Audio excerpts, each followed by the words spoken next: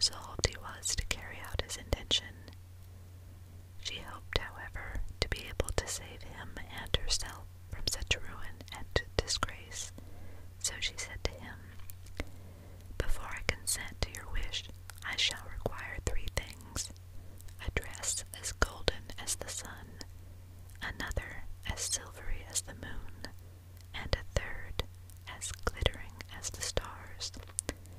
And besides this, I shall require a mantle made of 1,000 skins of rough fur sewn together, and every animal in the kingdom must give a piece of his skin toward it." "Ah," she thought, "I have asked for impossibilities, and I hope I shall be able to make my father give up his wicked intentions." The king, however, was not to be diverted from his purpose. All the most skillful young women in the kingdom were employed to weave 3 dresses, one to be as golden as the sun, another as silvery as the moon, and the third as glittering as the stars. He sent hunters into the forest to kill the wild animals and to bring home their skins, of which the mantle was to be made, and at last, when all was finished, he brought them and laid them before her and said, "Tomorrow our marriage shall take place." Then the king's daughter saw that there was no hope of changing her father's heart, so she determined to run away from the castle. In the night, when everyone slept,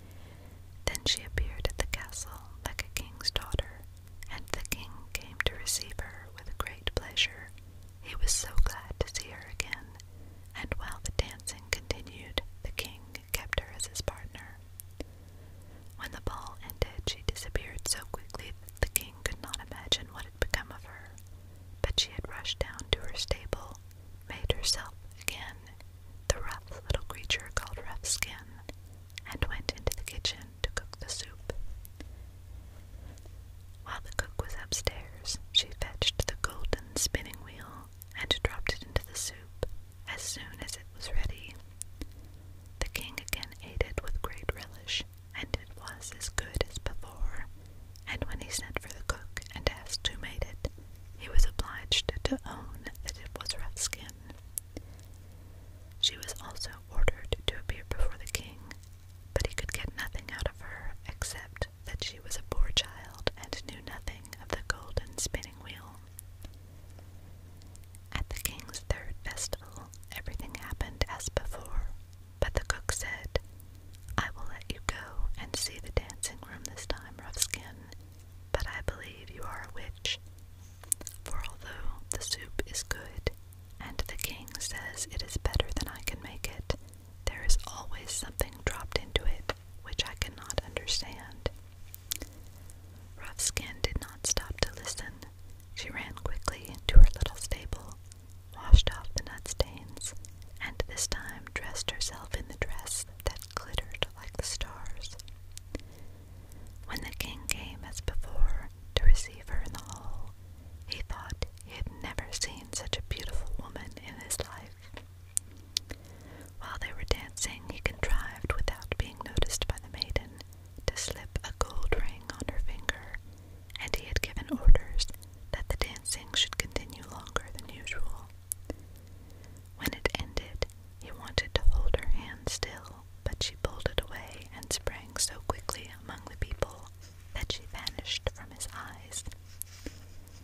She ran out of breath to her stable under the steps, for she knew that she had remained longer away than half an hour, and there was not time to take off her dress, so she threw on her fur cloak over it, and in her haste did not make her face black enough, nor hide her golden hair properly.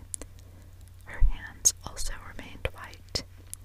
However, when she entered the kitchen, the cook was still away, so she prepared the king's soup and dropped into it the golden hook. The king, when he found another trinket in his soup, sent immediately for Roughskin, and as she entered the room, he saw the ring on her white finger, which he had placed there.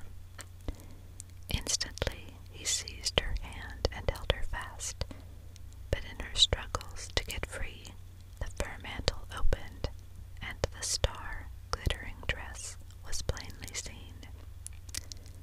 The king caught the mantle and tore it off, and as he did so, her golden hair fell over her shoulders, and she stood before him in her full splendor, and felt that she could no longer conceal who she was. Then she wiped the soot and stains from her face, and was beautiful to the eyes of the king as any woman upon the earth. "You shall be